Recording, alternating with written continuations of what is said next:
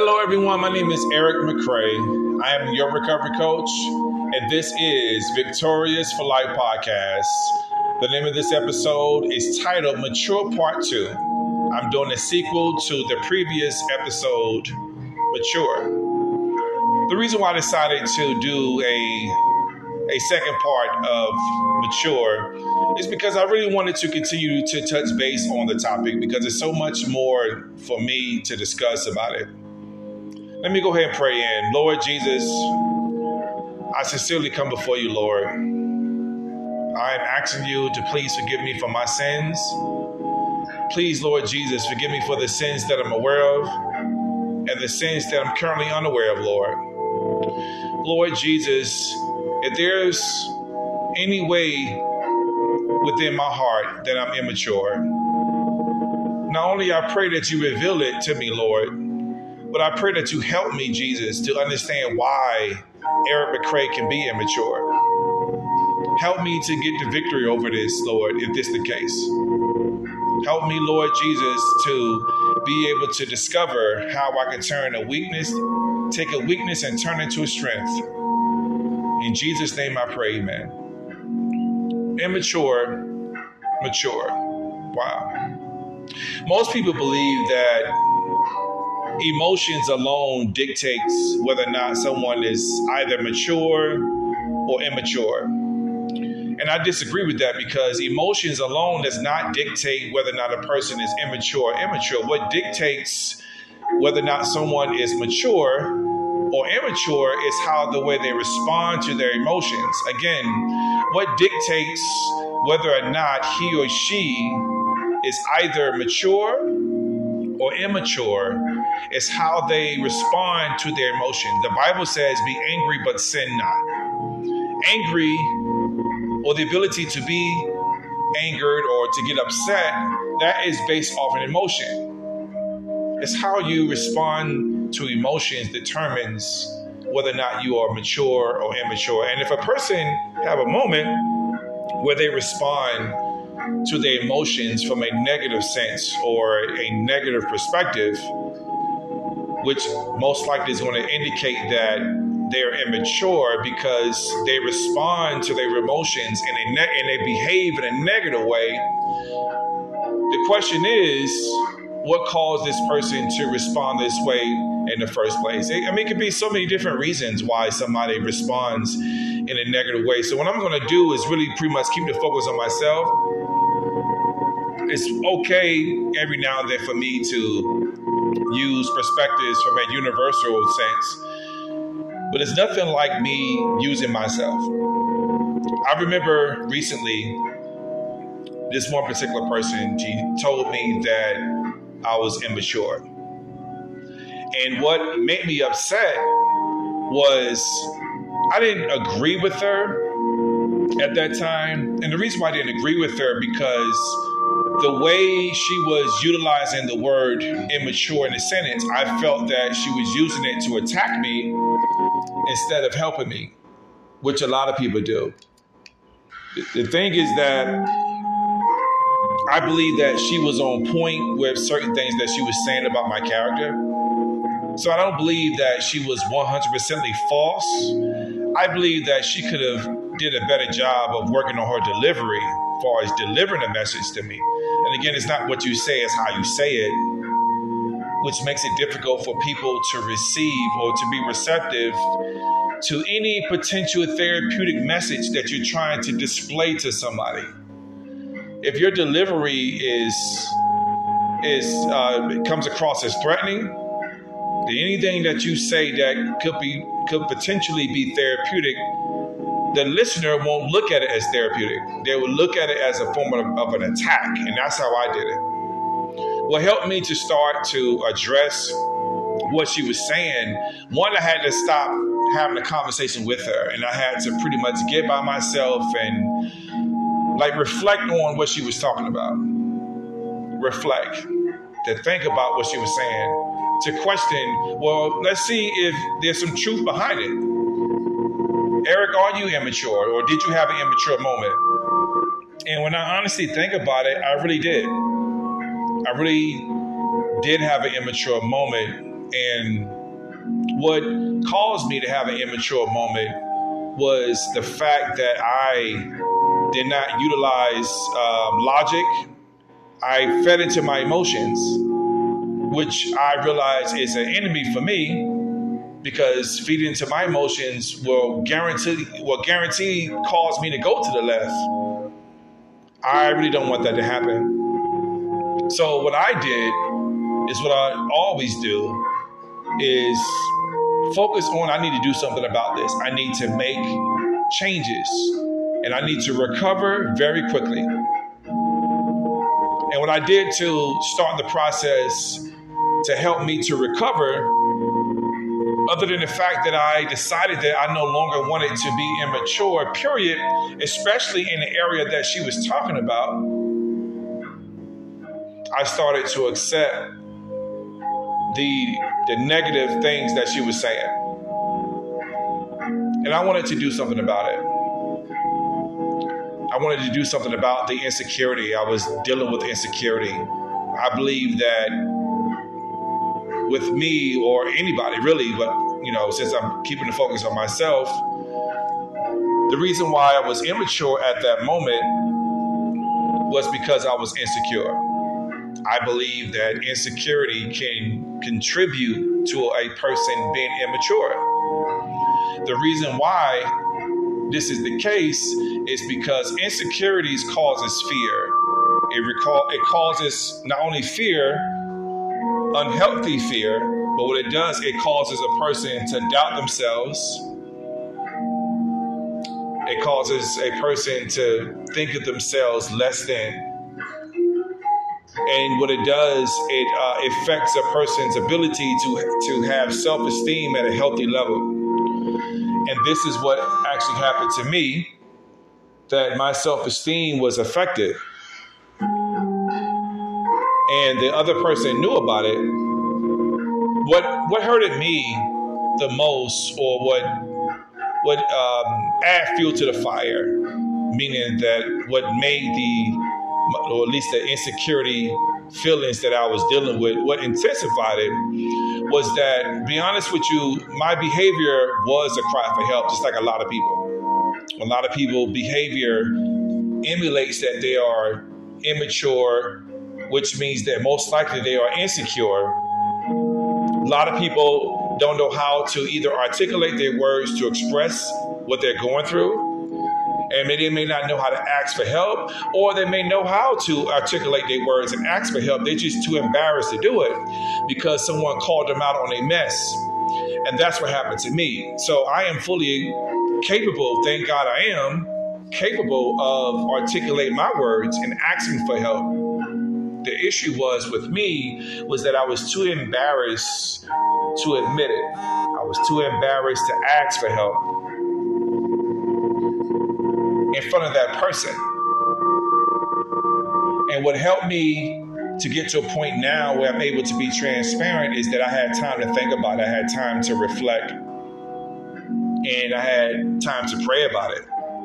So as a recovery coach, a trained recovery coach, when I think of weaknesses that I have, I'm fully aware that other people can relate or identify with these emotions too.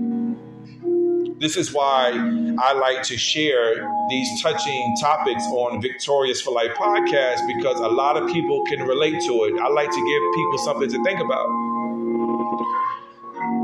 I had one episode and I allowed someone to listen. I wasn't really crazy about their response. They said that when I shared this particular topic, or when I was in the process of speaking, I was sharing from a level of pain, not necessarily from a level of being healthy or healed.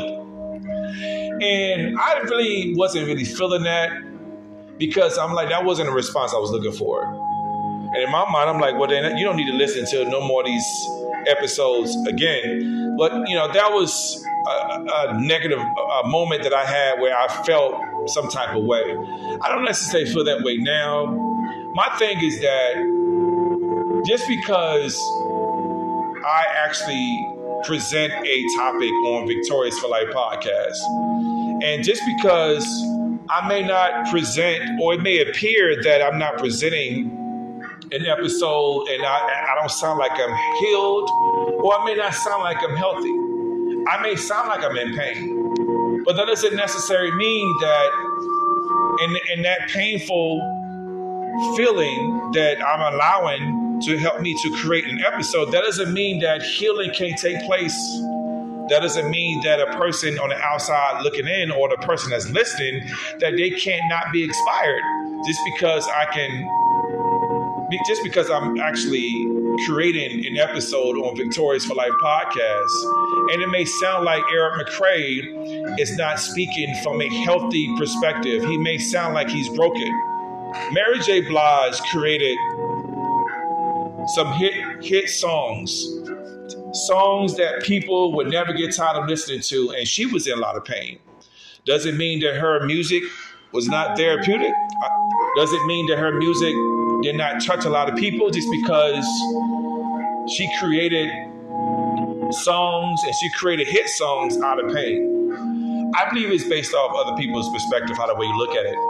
But I don't agree that just because some of my topics may appear to be coming from a place of pain, that doesn't mean that the topics alone or the episodes alone are not effective. What I'm saying is on the aspect of mature part 2. Again, this is the name of this episode on Victorious for Life podcast. It's called Mature Part 2. And I'm just speaking from an additional perspective on the topic. Is that a lot of people tend to be mature. A lot of people tend to be immature, excuse me. No one is mature all the time.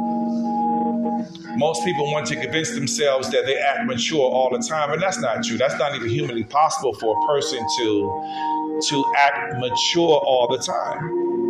One, we were born as humans, we were born in a sinful nature, so there's nowhere in the world that you're going to be conducting yourself from a mature perspective all the time. We can strive for maturity just like we strive for perfection. We can make an effort to be mature more than we are immature, and I can respect that. The thing is that when a person have a moment where their behavior is demonstrating that they're immature, and it's obvious that their thoughts are corrupted or something is wrong with their thoughts and their emotions, which allows their behavior to be a reflection of anything that's negative or anything that's messy, which will contribute to a person to be immature. What makes the behavior worse, as far as being immature, is that whoever's telling you that you're immature, most likely they're not going to inspire hope within this same conversation. Most people, they're going to continue to highlight your immature behavior, and they're going to give you examples why you are immature, or they're going to focus on what's going on with you and use the current situation to elaborate on why you're immature. Anybody could be a critic. The thing is that I'm not knocking correcting someone's behavior, because we all need correction to redirect us, to refocus. But however, within the same conversation, you need to inspire hope. When you notice that someone is immature, okay, tell me something I don't know. Where do I go from here? How can I transition from being immature to mature? Can you tell me that? Can you help me to change my perspective? Can you help me to see myself in a much more positive light, which can motivate me to transition from currently acting immature to being mature? Most people don't do that, because the behavior of being immature, what it does, it puts a bad taste in someone's mouth. It puts a bad taste in somebody's mouth. They get turned off. And once a person is turned off from your behavior, they're not motivated to be optimistic. This is the case with most people. They're not even motivated to be optimistic. They can have the tools to offer to help you to transition from currently acting immature to transition from being immature to mature. They can have the tools that they can offer you. They can have the right words to say, the inspiring words to say to you. The challenge is, can that person get past their own disappointing feelings or emotions? Disappointed meaning that they're disappointed by you as an individual because they realize that you are immature and your behavior has turned them off. I believe that's a challenge for a lot of people. All I'm saying is that we live in a world where a lot of people are immature. And immature does not necessarily have nothing to do with age. It has a lot to do with how the way you respond to your emotions. It has a lot to do with how the way you was raised. It has a lot to do with your perspective. It has a lot to do with your belief system, amongst other things. The people that you associate yourself with. I mean, the list can continue. I believe that people need to be encouraged. Corrective criticism is not just correcting someone's behavior only. If all you're going to do is correct someone's behavior, then where is anything that's corrective related? Only thing you're doing is criticizing. When all you do is just highlight someone's imperfections. When all you do is highlight that someone is immature. Okay, well, can you help this person to transition from being immature to mature? Because it's so easy to point the finger at somebody. And when this person failed to let me know or to give me any type of hope in the midst of this conversation, and all that she did was just tell me that I was immature. It really hurted. Again, there was a lot of things that she was saying that she was accurate about. She was very accurate, or she was right about a lot of things that she was saying. I still felt that I needed or wanted to be inspired to do better. All that's part of correcting too. And inspiration, inspiring someone to change their behavior, that's a form of correcting somebody too. But what it does is that it just brings light to the situation. This person is not going to leave your presence feeling defeated. They're going to feel some level of hope that they can get better. Because us as people, we need to get better because there's so much wickedness into this world, so much wickedness that's in this world that is ready, willing, and able to defeat you. So again, corrective criticism is when you do a combination of both. It's when you not only highlight someone's negative behavior and to remind them that their behavior is immature. And within the same conversation, you're also inspiring hope. You're actually teaching someone how they can become mature. How can you encourage an immature person to become mature? A lot of people say that you can lead a horse to water, but you can't make the horse drink it. Okay, well, maybe the horse is not drinking the water because the horse is not thirsty. Thirsty in this sense represents motivation. How can you encourage the horse to be thirsty / motivated? Well, that's something to think about. But I'm going to close because I don't want to be long-winded. I just want to give the listeners something to think about because it's so easy to point the finger and to highlight somebody's behavior. Again, can you help somebody to recover? How can you help an immature person to recover? Victorious for Life podcast is based off recovery. Recovery is when Jesus Christ takes a person back to the original state where Jesus intended for that person to be in the first place. On that note, I will pray out and close. Lord Jesus, I come before you, Lord. I sincerely ask you to please forgive me for my sins, the sins that I'm aware of and the sins that I'm currently unaware of, Lord. I pray, Lord Jesus, that the listeners who listen to this, that this episode here on Victorious for Life podcast would touch the listeners. it will give them something to think about concerning this particular topic on maturity versus immature. I pray, Lord Jesus, that you allow this topic to resonate not only within me, but it will resonate with somebody else. I pray that the words that you inspired me, that you put inside my heart to produce on this episode here on Victorious for Life podcast, that it will start the process of softening hearts, Lord, so you can receive the glory, Lord Jesus. I thank you for the opportunity for me to speak on Victorious for Life podcast. And I thank you that you allowed me to become a recovery coach for a serious reason. It's to help people to recover, is to inspire hope within people, because someone once inspired hope within me. Actually, people are still inspiring hope in Eric McCray even to today. In Jesus' name I pray, amen. God bless everyone. I hope that this episode here was a blessing to a lot of you. Just continue to pray for me as I pray for you. Pray that Victorious for Life podcast will go to another level. In Jesus' name I pray, amen.